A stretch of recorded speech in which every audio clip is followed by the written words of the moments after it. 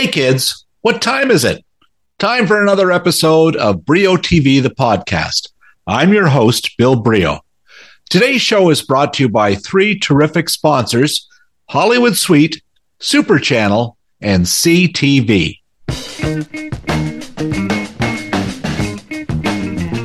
Express yourself.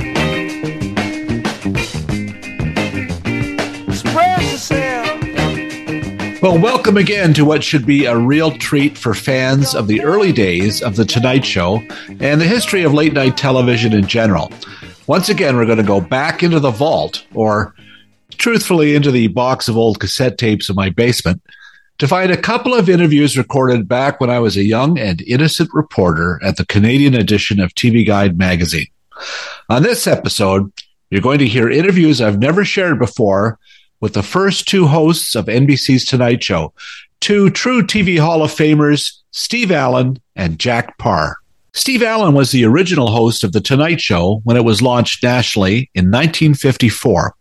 Together with NBC programmer Fritz Weaver, he generally is credited with pioneering the basic mechanics of the late night genre: the desk, the couch, the opening monologue, the celebrity guests, and even the house band, in his case led by Skitch Henderson.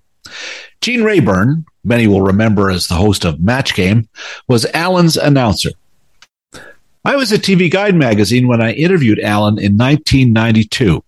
The occasion was the announcement that Jay Leno would be taking over The Tonight Show from Johnny Carson, leaving David Letterman to launch his own late-night talk show on CBS. Allen, as you'll hear, basically says that Letterman will do just fine because hosting a late-night talk show is the easiest job in the world. Remember, however, that Allen only hosted Tonight for 2.5 years, although it was for 105 minutes a night back in the mid-50s. He also didn't do the Monday and Tuesday shows that final season. Guest host Ernie Kovacs, another legend of 50s TV, took over on those nights. Allen featured an in-house group of musical guests, including Andy Williams, Steve Lawrence, and Edie Gourmet. Comedians Louis Nye and Jonathan Winters were featured, especially on Man in the Street segments. Later, when Allen had his own primetime series, Don Knotts, Tom Poston, and Pat Harrington Jr. joined Nye as very popular regulars. Allen did stunts such as dressing up with tea bags and getting dunked in a tank. Much of that energy was echoed years later on Letterman's late night show. When I got the assignment to talk to Allen, I called up his office and spoke with his wife, actress Jane Meadows. I was told at one point that there would be a fee for the interview. I explained TV Guide doesn't pay fees, not even TV Guide Canada, not even in Canadian dollars. I offered to plug whatever book Allen had written that week. And when he wasn't writing thousands of songs, Allen wrote and had published close to 50 books. That was apparently enough to land the 10 minutes I spent with Allen on the phone. Steve Allen died at 78 in 2000. Here's that interview from 1992. Hello. Hello, Mr. Allen. Hi, my name's Bill Brio. I'm just calling from TV Guide Canada in Toronto. Yes. I just had a couple of questions about the upcoming David Letterman 10th anniversary special, and All right. I wondered if you might have a few minutes to talk a bit about that. Happy to respond to your questions, yes. Great, well, thank you. Obviously, Letterman acknowledges you as pretty much his inspiration and mentor for his style, and I guess... Yes, by the way, so I'll know how fast or slow to move my mouth. Are we taping, as I hope? Yes, is that all right? Yeah, I much prefer it. Great. The other day I did an interview without taping, and what came out was very much news to me. So hooray for tape. Great. Anyway, to get back on the track, I've always appreciated David's kindness and fairness in acknowledging that. I've been told he used to watch every night when he was going to college a show I was doing of that same sort in the early 60s, 62, 63, 64. Mm-hmm. And I don't know where I picked up the information, but I might have read it someplace. He said, boy, I'd like to get into television, and if I ever do, I'd like to do a show like that. Mm-hmm. So I understand he got in doing weatherman work and eventually is doing a show like that. It's nice of him to mention my name in that connection. Mm-hmm. But I think I've seen clips, in fact, where you're being dunked into vats of water and similar kind of stunts. That his staff, I guess, must be of an age where they can remember a lot of the actual routines that we did on our show. and they've just repeated them. That's great. What do you see as the main difference between Letterman's late night show and your own? Well, I don't see much except the personalities of the two hosts, and that's neither to praise nor blame either of us, but we're quite different. Other than that, I don't see any particular difference. The emphasis on comedy was much stronger during my 13 years of talk show duty. It was indeed a talk show, and it was the first of its kind, but the primary emphasis was, as I say, on comedy. There's been some articles recently on the Letterman show suggesting that perhaps the ironic style of comedy is something that was better suited to the 80s, that sort of the age of irony is over. Would you agree with that, or do you think that's true at all? I don't really know. My own approach had nothing to do with the factor of irony. We did satire on my shows, as well as my primetime scripted comedy shows. But I don't really, I'd have to give that some thought, so this answer doesn't add up to much for you, I guess. I guess it's just sort of, there was an article in Esquire suggesting, it's a kinder, gentler society, and that Letterman's, sometimes flippant style doesn't... Yes. I would hope that is true, and I would say this had David never been born. There's nothing really directly to do with him. I, however, do not so evaluate society myself at present. As a matter of fact, it seems to me daily to become more cruel, more harsh, more vindictive, more litigious, and more unstable. So I don't know who wrote the piece in Esquire, but I would much prefer that he be right and I be wrong. Do you watch much late night television? As a matter of fact, no. It's not that I disdain it. It's just that I'm usually asleep by about 11 o'clock. Right.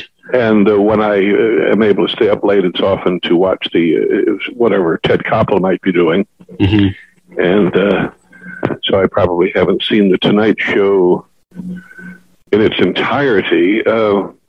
Maybe in 6 months, and unfortunately I'm missing what I'm sure a lot of very good Letterman broadcasts, but as I say, I'm asleep. Right. I was going to ask, you yourself obviously originated the Tonight Show and that whole format, did that for a certain number of years. Did you find the time that you left the Tonight Show that you'd had enough? It was time to leave. No, that had nothing to do with it. Doing talk show duty is very close to the easiest job that humans have ever devised. There are many jobs which are difficult, and being a journalist, it requires its own rigor and hard work, as you know, and driving a truck and working in the coal mine, working in an emergency ward. We could all list hundreds and hundreds of jobs, which are terribly stressful, sometimes low-paying, and rough duty. But my God, all talk show hosts ought to get up out of bed in the morning and look up at the sky and say, "Thank you, O universe, for letting me sneak on by one more day." They're all stealing money. See, the talk show host to television is analogous to the disc jockey in radio. That's interesting, yeah. I mean that is a very precise analogy. I can't think of anything that makes more sense in the field of analogy, anyway. In other words, it's not strained or far-fetched. It's very neat once you perceive it. Some talk show hosts have talent and have had talent. Johnny Carson, for example, is a professional comedian. Jay Leno's a very witty professional comedian. So that would be just two instances. I'm not going to run down the whole list of all 36 talk show people, but you can do that at your own leisure. Sure. And if you do look at the whole long list, you'll realize that very few of them have talent. I would say maybe we're talking about 5 or 6 people. Wow. The other 30 or so, are terrific at hosting talk shows, but my point is that assignment does not require talent. I'm using the word talent, of course, in the traditional theatrical sense in which it's been used for centuries. When you say your nephew is really talented, you mean he plays the violin well, or he's awfully witty, or he has a beautiful singing voice, or he's a marvelous actor in the college play or something. We all know what the word means. Instead of the talent agent or what's instead of it's been used now as an adjective like talent agent or things like that, which... Well, no, that's a perfectly legitimate term. A talent agent is someone who represents somebody with talent. Right. Nobody ever said the agent had talent. The agent has his ability. Right. A dentist, in other words, has a very necessary ability. My God, the world would be in terrible shape without dentists, but nobody would ever say a dentist has talent unless, in addition to being an agent, he also plays the best trombone in Pennsylvania or whatever. So we all know what talent means. And that having been clarified, the talk show hosts, most of them have none whatever. And that's no more a criticism of them than it is saying, of all the lieutenant governors in the United States, none of them have any talent either. Of course they don't. It's an irrelevant consideration. So anyway, so much for that assignment. So to get back to your original question, why did I leave the show? I left it for a much better deal and a much more important assignment. Because the Tonight Show was almost right from the start became an institution, partly because in those days it had no real competition. Right. And because, as I say, all I had to do is 90 minutes work a night. Most folks have to work 8 hours. Wouldn't you love to only have to put in an hour and a half every day and then go home? Sure. So what are talk shows complaining about? In all honesty, I've never heard many of them complain. They know they got a good deal. So because that was a success, the network, NBC, asked me to do a much more important prime time comedy series at 8 o'clock Sunday nights. They asked me to do that because they had never been able to make a dent against the Ed Sullivan Show, which was on CBS. Right. And so I accepted that offer and did a show for the next 4 years, which won all sorts of awards. And every 6 or 7 weeks beat Sullivan in the ratings, which was enough to keep NBC happy. I guess so. So, although most of the time, obviously, Ed had the higher rating. But I thought I could do both of those shows, and for a while I did. Because, as I say, doing the Tonight Show, you could do that in your sleep. But the other one turned out to be a lot of work. We were actually doing the equivalent of putting together a Broadway level of quality musical comedy review in 5 or 6 days. Wow. There have been some actual Broadway reviews which took 2 years to put together and still closed on opening night. Right. But we, by God, were doing it week after week. And I'm not using the editorial we, but I mean our marvelous gang on that show. Yeah. So after a few weeks, I realized something was going to have to give. So, of course, it had to be the Tonight Show, because all late-night shows have a very small audience. Sometimes you couldn't tell that if you came here from another planet and looked at the media coverage and the magazine covers. But America basically goes to bed by about 10:30 or 11. Right. And just a few million people are left up, and they see these shows and enjoy them and love them. There probably 10 times as many people watch Roseanne. Yeah, exactly. At 8 o'clock Sunday night, I had 35 million people watching me, and at night I probably had about 3.5 million. Right. And because of that one factor, the money was enormous on Sunday night compared to what I was getting on the Tonight Show. So since I had to give one up, that's why I gave up the Tonight Show. Makes sense. Great. Well, the other thing, there's been a lot of speculation lately that David Letterman is sort of at a crossroads, that it's 10 years and that he is being wooed by ABC to go to perhaps launch a show there or do something else. If he were to come to you for advice, what would you tell him? I would say, David, show up at work every day, keep a smile on your face, and thank God you got the job. But if advice were that simple, psychoanalysis would take one afternoon. But I really think it would be very sound advice. What else is he going to do? He's not going to do a primetime comedy show. He'll just hope to get some other talk show someplace. Right. And I can understand his disappointment in not being chosen to host the Tonight Show. But he still has one of the easiest jobs in the world. He's being paid wheelbarrows full of money. He's got an easy gig, and he should thank his lucky stars. Great. Well, that's great. I just wanted to chat briefly about that, and it's been a privilege talking with you. Thank you very much. My pleasure. Send me a copy of your piece when you write it. I will do. Thanks so much. Thanks very much. Bye-bye. Well, that's it with Steve Allen. Hope you enjoyed that. After this short break, I'll be back with another legend of late night, Allen's Tonight Show successor, Jack Paar.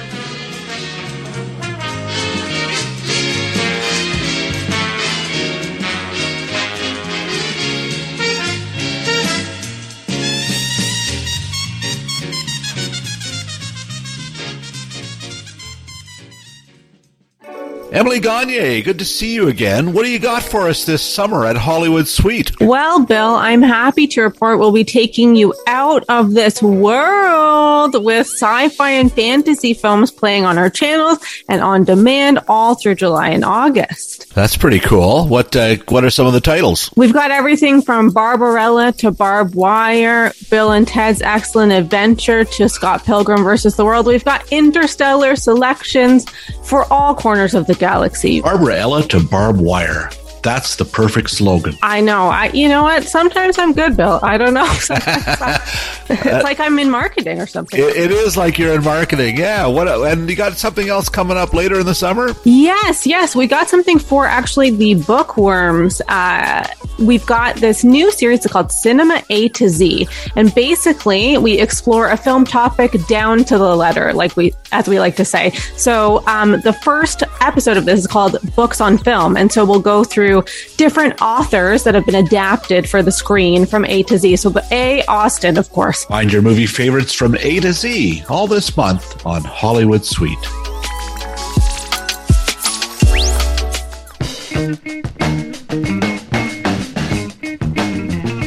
Now, next we have a 1997 interview I did with Jack Paar, the man who succeeded Steve Allen as host of The Tonight Show. Paar was a witty man who was not above taking the occasional shot at others.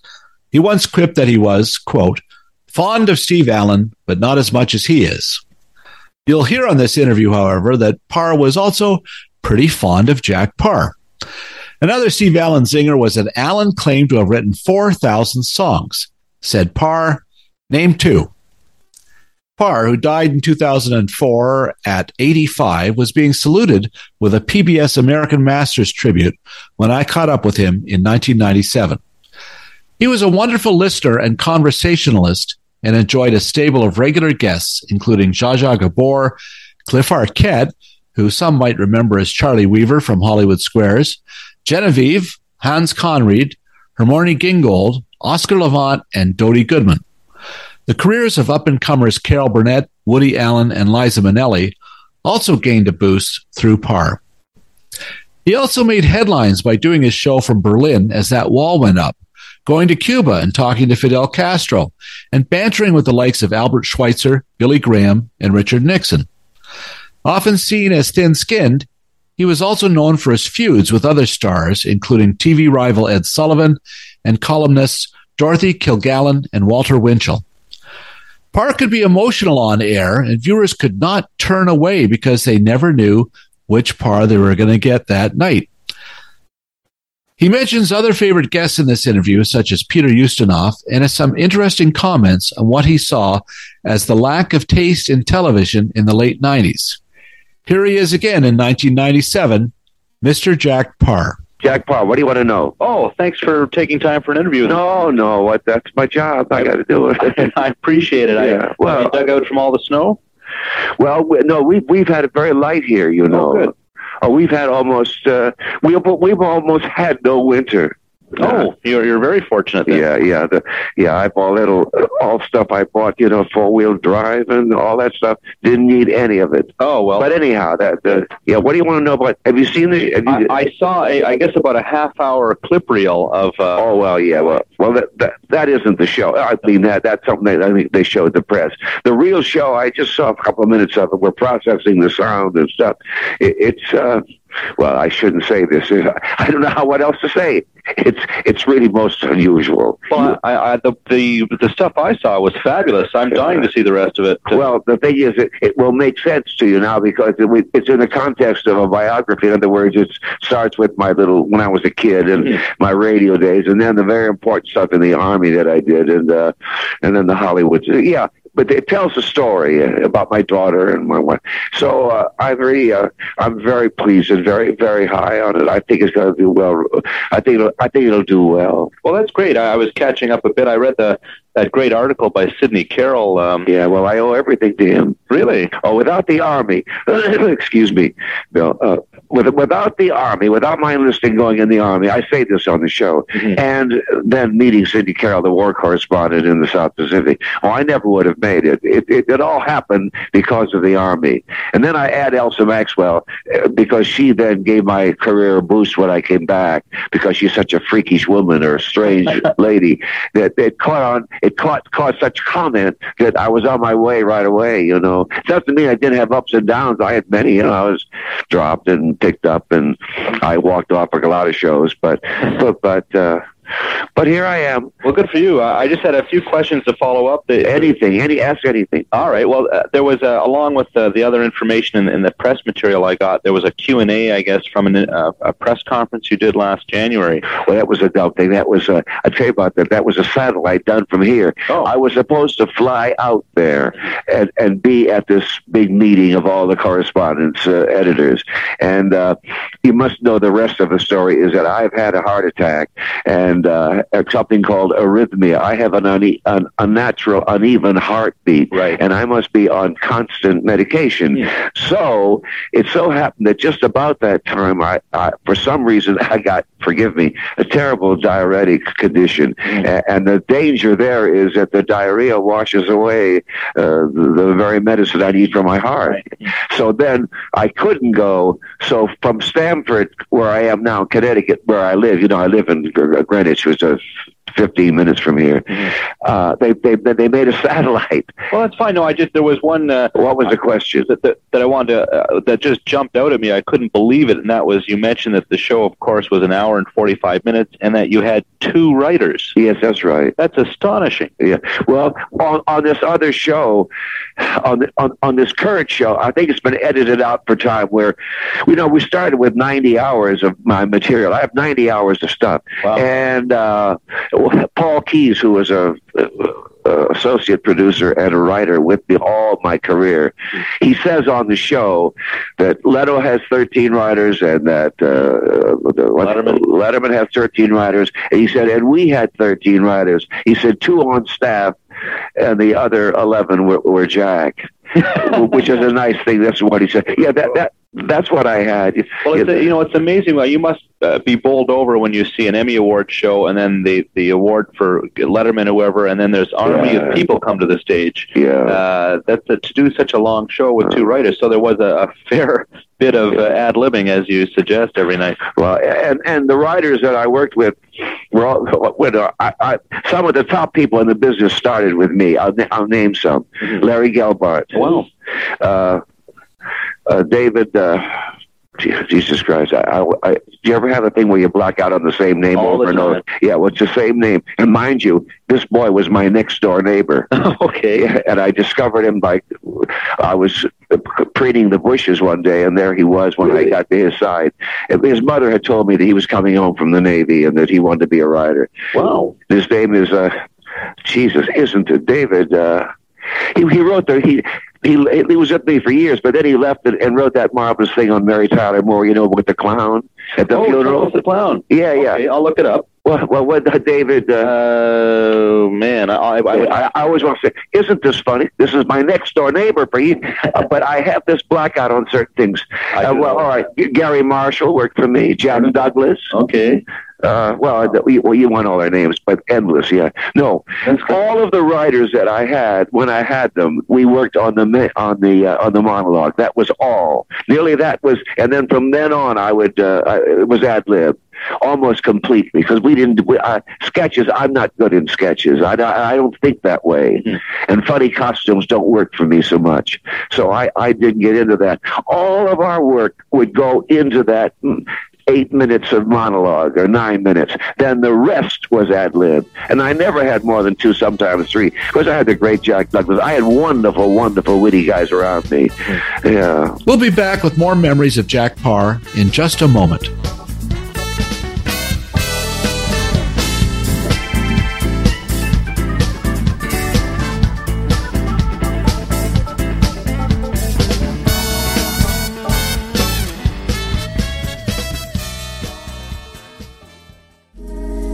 I'm here with one of the teams who have entered this year's Amazing Race Canada. Sir, what do you call your team? We're called One Directionally Challenged. Okay, and your name? I'm Pat.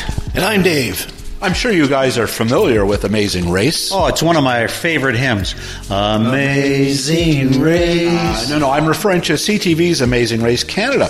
It's on Tuesday nights on CTV, and your team could win $250,000. Dave, that's almost $250,000. Well, we're ready to start. I hope we're not late. We've been at Pearson for 5 hours. Were you held up at customs? No, we were held up in the parking lot. We entered the competition because we know Canada really well. Yeah, we've been down east following that trail that Cabot left. And then we went north and went shopping at Hudson's Bay. Will you go further north? No, we'll have none of it. And then we hopped on a Cessna, flew into Quebec, and landed alongside the Plains of Abraham. Then we drove to Ontario to the Parliament buildings to see the Ottawa Senators. And from there, we're going to rent an RV and drive to Winnebago, Manitoba. And from there, we'll stampede into Calgary. And then we'll drive to the mountains. I bet you they'll be rocky. That's where we'll be seeing you. And we'll be seeing you on starting July 5th, the Amazing Race Canada Season 8 on CTV.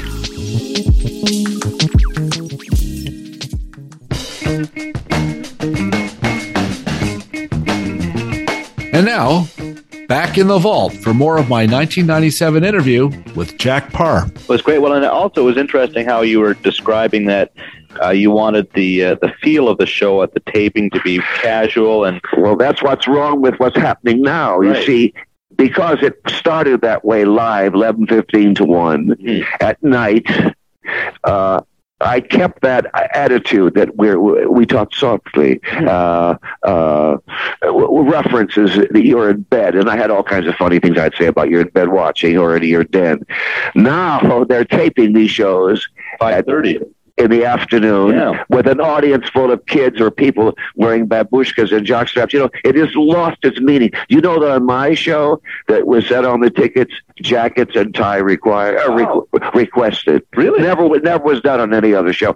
So I wanted to keep it sophisticated. I don't mean smart ass, elitist kind of thing. Right. I wanted it to be like us, middle class, not economically, but middle intellectual up. You know, I wouldn't do any rock music. I wouldn't do any a low humor.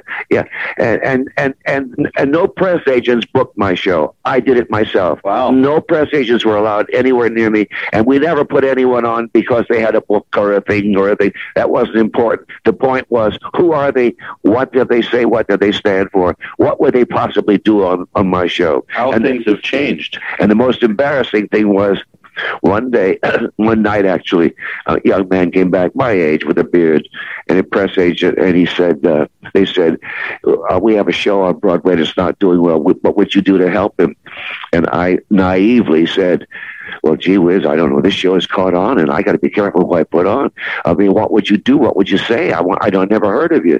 Well, it was Peter Ustinov, who's probably one of the great raconteurs, along with David Niven and somebody else. Alexander King and all those. Yeah, see, so that was kind of funny. But that's how we did the show. You had to have something to say or stand for. Then once I knew you, then I never had to go through any interviews and that pre-bullshit that goes on. Right. Yeah. If you were hosting a show today, who of the current stars, is there anybody who... Nobody. Zero. I mean, I'm overdoing this and being dramatic for your effect. Right.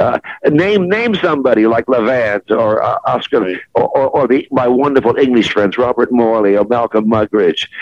Name one today. No, I can't. Now, well, listen, they maybe exist, but the guys who are doing the shows wouldn't put them on.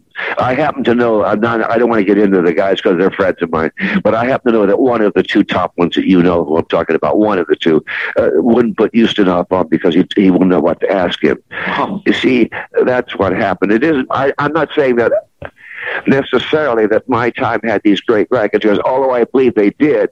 We found them. We sought them out. Now it's just one movie star, one sitcom star after another, and all promoting something. Yeah. Do you watch any of the late night talk? No, I don't. Although I'm very careful what I say because they're. I'm very fond of Dave, and we used to live near each other and play tennis and stuff. Leno, I don't know as well. Well, Letterman was quoted as saying that the first late night show he saw was yours, and that everything that Jack was, boom, it went right through the camera. And I noticed watching Letterman, he reminds me more and more of you, I think. Really? Yeah. Because he used to be Steve Allen. He was, exactly. But now he's more Jack Parr. Oh, I know he has said, you see, one of my closest friends is Hal Gurney, who was a director. He was for 30 years with me. However, he's responsible for whatever is good about Letterman plus his own talent. Right. That's why Dave hired him. When I quit, and Letterman came up, then he hired Hal. And Hal and I worked on it. And incidentally, Hal is on the show, all through the show. Yeah, I saw a clip. Telling stories about me or whatever, yeah. That's great. The other thing, just about the way the show was put together, it strikes me today that they have the air conditioning cranked up. It's like a refrigerator, I guess. It's funny how the emphasis today is more on keeping everybody awake. Yeah. And you wanted everybody nice and quiet. Well, another thing they do is terrible, in my view, is that they have an MC, some kind of a double entendre guy with sexy jokes who does the warm-up, screaming and yelling and boo, and now boom. And that's how the show goes. Now, that kind of show does not belong. It's at 11:30 at night. Right. All we had was Hugh Downs walk out very quietly and talk to the audience. I didn't want anyone to do anything screamingly funny or ask them to applaud or scream or yell. And they're doing just the opposite today, so I have no interest in it. Are you ever amazed at that career longevity of Hugh Downs? Well, he's a wonderful fellow. He and I are very close. Well, I don't see him much anymore. Geographically, we're not near each other, but we've had 5 years every night under the most trying, controversial conditions, and he being different politically, and I mean, we're quite opposites in many ways. We never had a cross word, and I'm very, very fond of him. Is it true? There was a famous quote about ask Hugh Downs what time it is, and oh yes, well, yeah, that was one of the lines. He tells you how to make a watch. Yeah. Well, he was perfect for me because the things that I know little about, astronomy and things like that, he knew a great deal about, and things that I knew about but didn't have the scientific language. In other words, I wouldn't know about amperes and wattage as Hugh could probably. I knew what it was, but I didn't have the words for it. Right. And he was like a dictionary or thesaurus next to me. No, I'm very fond of him. I was fond of all my people.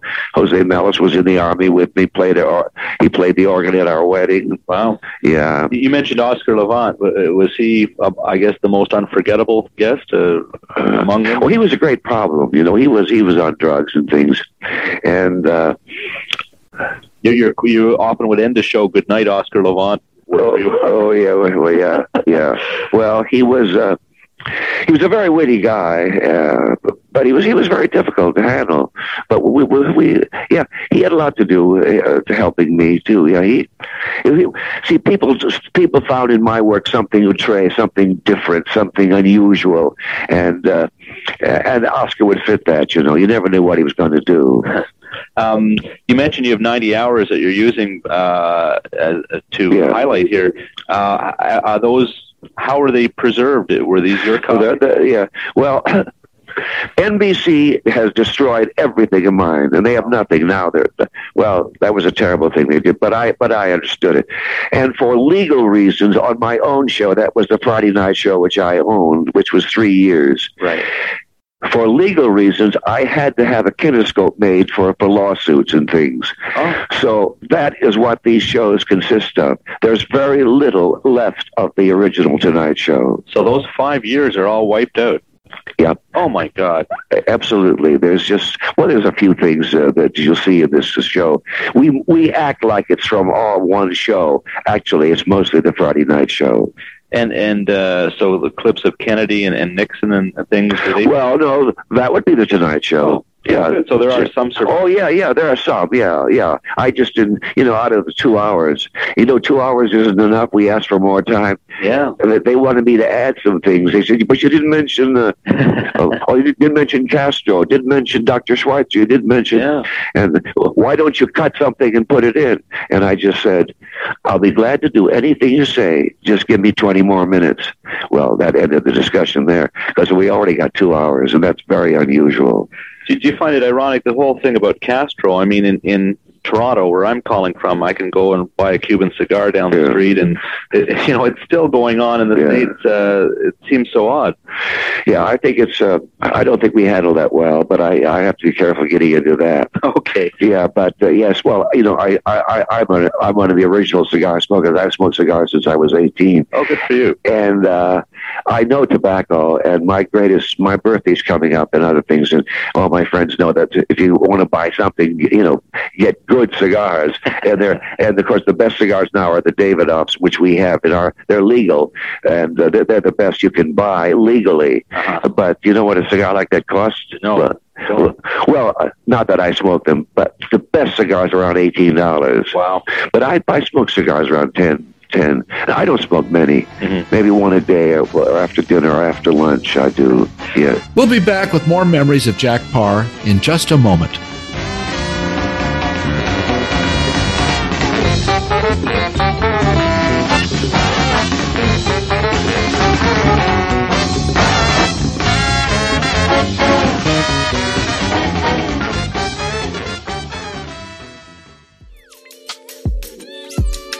This summer, why not try Super Channel, premium entertainment at its finest? Enjoy 4 diverse and dynamic channels, plus Super Channel On Demand. So what are these 4 channels? Okay, first, Super Channel Fuse.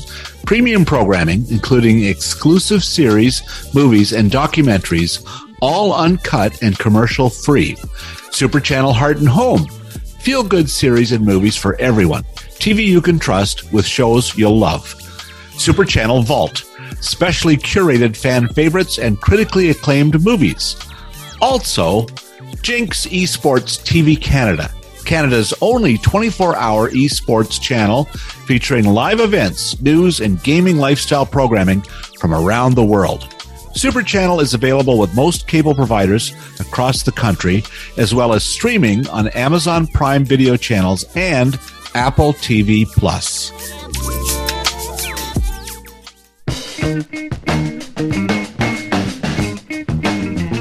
And now, back in the vault for more of my 1997 interview with Jack Paar. The big controversy when you walked off the show, obviously, is such a famous moment. Did when you returned a few weeks later, did they finally allow you to tell that joke? No, it'll all be explained in that show. You see, I explain exactly what happened. It's rather a long story. No, that's why I walked off, because they didn't allow me to rerun it after they had told me that it is not obscene, and I was too sensitive, and I have to get over it, and they loved me, and I was a big hit, and this and that, but I'm much too sensitive, and I have to get over this. That was their answer when I said, I want to run this tonight and show, and it'll end the issue, because all over the country they were saying obscenity. And when Mr. Kittner, who I was very fond of, I had wonderful relations with the network, unlike what you think about or you heard, and I'm to blame for that in a way. I kind of played up the bad boys kind of thing. Actually, it wasn't true. At the top level, Sarnoff and Kittner, we were very close, and they were wonderful to me, except in this instance, they said, Jack, look, it was a corporate decision. It was made. We cannot undo a corporate decision. People think you run the network. Now, Jack, just forget it and go on. And, well, that's when I said, I'll walk. So that's what I did. It must strike you as incredible the amount of the scatological jokes that are told night after night after night on the show. Well, not only should there be... Now, here I am, a famous incident, probably the most famous incident of TV censorship that became famous. I mean, I guess you would say I guess the most famous one. And here's an innocent story. But I actually now have come to the conclusion that some form of censorship is necessary. And not only necessary, it's a problem of taste. For instance, the Seinfeld show, which I think is just wonderful. I mean, it's my favorite. I'm amazed how good that show is. Yeah. I love it. I can't say enough good. However, it is frequently tasteless. Right. He is hung up on the word vomit, and I don't know what. Now that's not a censorship thing. That's a question of taste, and he lacks it. And so does another show I love called. I have two or three shows I watch. Mad About You? Or Isn't That Funny? Now, Isn't That Funny? Yeah, Mad About You. Occasionally, they're so charming and so natural and so real. The dialogue is wonderful. And then they'll do some obscene thing like how to have sex with a pregnant woman and to get on top of her. And I think it's not censorship, but it's a matter of taste. Right. Now, that's one thing I did have, I believe. Mm-hmm. It was I did have taste. Absolutely. There's this new show, Politically Incorrect. Yeah, I've seen parts. I've seen it sometimes. Do you think this at least raises there's a little more debate on that show, or a little? Yeah, I suppose. I think sometimes it's tasteless too. Yeah. With the people he has on, he puts freakish people on, and then they're there to do freakish things, and then they do, and it's not censorship. It's tasteless. Yeah. Yeah, that's true. Well, and you originally, are you from Buffalo, New York? No, not actually. No, you there, did you? Yeah. I was born in Canton, Ohio, and I was raised in Jackson, Michigan. That's where I started in radio. And then I went to Cleveland, and I was there for 5 years. And then just before the Army, I went to Buffalo and was being groomed as a young morning comedian. And so I was in Buffalo, yes. And did you ever perform in Canada much? Or No, I didn't. And I've never been to Toronto, but I've been to Montreal several times. And I'm very fond of Montreal. But I've always wanted to come to Toronto, but it just never happened, Yeah. But of course, when I was in Detroit, I was over in Windsor, but you don't count that, I suppose. Oh no, that counts. That's Well, I'd be over that bridge a lot. When I was a kid, I was only like 10 years old. That's great. Yeah. And just funny that all those tapes, the Tonight Show, you mentioned that NBC destroyed them. When did they do that? Was it back in the 60s or recently, or how long ago? Well, the first 2.5 years there was no tape, so they couldn't have done it. I got it. See, the first 2.5 years. Then when they went to tape was then 3 inches wide. Wow. And an hour and 45 minutes would be, if you would take your arms, both arms, which you're holding the phone now, and put them way out, it would be a donut the size maybe almost 2.5, 3 feet across. Now, reasonably, see, I could scream and yell. They've taken my best work. I know that they couldn't save everything of everybody. I know that. That's reasonable, you see. However, what I do feel badly about, and I've told them, when we knew we had this problem of storage, they said, well, pick 12 of your best shows and we will save them in the archives forever. Right. Well, we picked them, but they never saved them. Oh, yeah. No. No, they never saved them. That's tragic. And then, of course, the managements come and go. I've gone to NBC twice, and they wouldn't let me in. They didn't know who I was. Oh, no. Oh, yes, absolutely. Oh, man. The day of the show, well, I've done shows about it. Oh. Yeah. As a matter of fact, honest to God, you won't believe this, but I wouldn't make up something. Someday I'll show it. If I do another show, I'll probably show it. I was asked at their anniversary show, I forget the 25th or what the hell it was, and I had to go out there in a black tie, and my wife was dressed, and they flew us out. I didn't really want to do it, but it was their anniversary, and so we were all to come.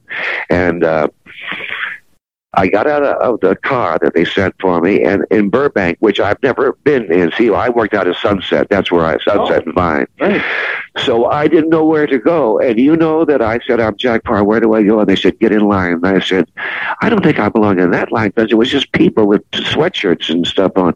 Honest to God, there's no crap about it. I ended up in the audience of Wheel of Fortune. Oh, no. And that's where I met Sajak, and we began. Yeah, I had to get Sajak to get me the hell out of there. Oh, well. And I have done a show that shows that, actually, where Sajak says it's absolutely true. That's amazing. Yeah. Well, does it astound you that it's been 40 years since you first... Yes. You see, I'm in a strange position in that I work I have been working day after day after day in front of my equipment at home. I have all video stuff at home. So I see myself, and actually I live at that moment. And only in the morning when I shave do I realize that, oh no, this is it. Left alone, I would say that the Tonight Show was like 5-6 years ago. Yeah. Wow. Because you see, everything that happened, I have on tape, and I see it over and over again. So I would, if you'd shake me and wake me up in the night, I would probably tell you that it was Tonight Show was 6-7 years ago. Yeah. And are you ever? Are we going to see you on anything else like a Seinfeld or a Man About You? Are you offered these kinds of things? No, they know that I won't. I think the reason that there's been such interest in me, which is amazing, last month, the Museum of Broadcasting had what they called a gala, their annual gala, and they picked whoever can draw a crowd. Well, I was picked, and 1,000 people at $1,000 a plate. Wow! Filled the ballroom. Wow. So that started it. The next thing was Vanity Fair came and said they're going to start something called Hall of Fame, and would I be in it? Now I'm going to tell you. Then this came, and now I'm on the phones all day long talking to the press, and they want this and that. I'm on the cover of TV Guide and the New York Times, and endless. However, now I'll give you the thing. I never won an Emmy. Really? Never. When you see all my work, as you'll see it on these shows, you'll wonder why I've never won it. I can't believe it. I never won it. Of course, neither did Gleason. A lot of people. That's true, but I mean, I contributed so much to as you'll see, my stuff wasn't all jokes and funny stuff. I spent a week with Dr. Schweitzer in Africa. Had to go by canoe. I was I went to New Guinea and in a little boat for 10 days found the guy who saved Jack Kennedy's life, the little native with the canoe. Wow. And did a show about that. I've done shows in Russia. I've done shows in China. I go to England twice a year and do a week there. And why did you stop doing them? I mean, I had enough. Yeah, I don't need that. Well, and my overall point was, and once I quit. So I became kind of a legend, but a mystery, and that's why there's that interest in me today. If I had gone on and done all these shows and milked it like some other people I know have done, there wouldn't be this interest. There is an interest, I must admit to you. It's obvious every day. It's because I never did commercials. I wouldn't appear and things like that because I had known what is the point of me being in a commercial. I don't need the money. Not that I have any, but I have enough to live. I live very well, but I'm not at all rich. For instance, Letterman and Leno make more money in a month than I made in a year. Wow. Yeah. Incredible. My daughter's a lawyer. I think she makes more than I made when I was on the Tonight Show. That's amazing. Well, so you and Garbo, I guess. Yeah. Well, I took up skiing and tennis, and now when I got hurt, then I paint. And no, I'm very happy. I'm a very happy guy. Well, I guess I'm just being a bit selfish. I'm about to turn 40. I missed sure, of course, these shows, and I would have loved to. Well, you've seen them. I'm dying to see them, but I have a friend who's a bit older who never missed one, and it was the most riveting television he ever saw. Oh, that's nice. So it's a thrill to be able to talk to you, and really looking forward to the show. Well, I hope you get a copy soon. Thank you. Because they're right now. I just came through the studio. Oh, great! And they're fixing the sounds. A lot of these old kinescopes have a hiss, and so there's ways of eliminating that. And some of this stuff is 30, 35 years old, but it looks like yesterday. A lot of Charlie Weaver, a lot of no, not so much of that. Oh. Not in this particular show.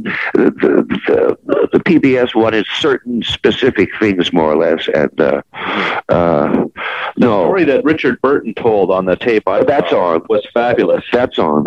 That's in the show. Yeah, it was so relaxed and fascinating, and I guess that's obviously a good example. Well, you also notice, unlike most of the guys today, I was also a great listener. Yeah, well, that was the other thing I was to ask you. It seems to be the great distinction between your work and a lot of hosts today is that they made their guests look good. Was this something you were conscious of, or it just happened? Just again, what I told you earlier, taste. Just a sense of taste and what's proper and what's right. And I only went to the 10th grade, but I've had a marvelous education, self-taught actually. But I've always been around very intelligent, sophisticated, nice, good people, and that was my education, and I picked up how you are to behave and talk and act, and and then I'm a family man. You know, my life is my daughter and my wife and my dogs and all that. Yeah, that's great. Yeah. Well, thank you for all okay. This morning. Thank you. I look forward to seeing the show. Good. I hope you like it. Oh, I'm sure I will. Thank you, Mr. Pardo. Bye.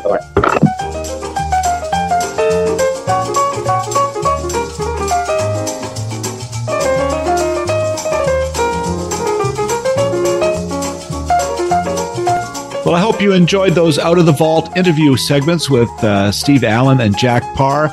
I hadn't heard them myself in 25 and 30 years.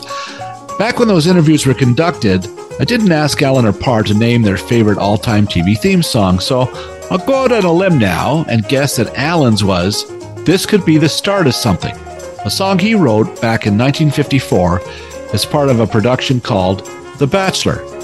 Starting in 1956, the song, usually referred to as This Could Be the Start of Something Big, replaced the original opening theme to Allen's Tonight Show. It was later used on Allen's subsequent talk and variety shows, some of which were syndicated right into the 70s.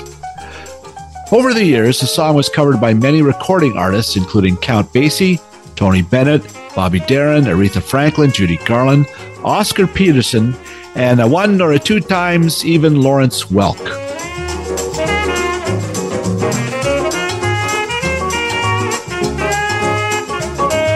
Thanks as always to Phil Hong for producing this podcast. I'd also like to single out Katie Brio for designing the main Brio TV site. I'm grateful as well to all the amazing publicists for arranging these interviews. Thanks to our sponsors, and yes, thanks to you for listening. If you enjoyed this conversation, please spread the word with a like or a review. And remember, you can always catch up on TV news and reviews daily at Brio.tv. I'm Bill Brio. Thanks for listening.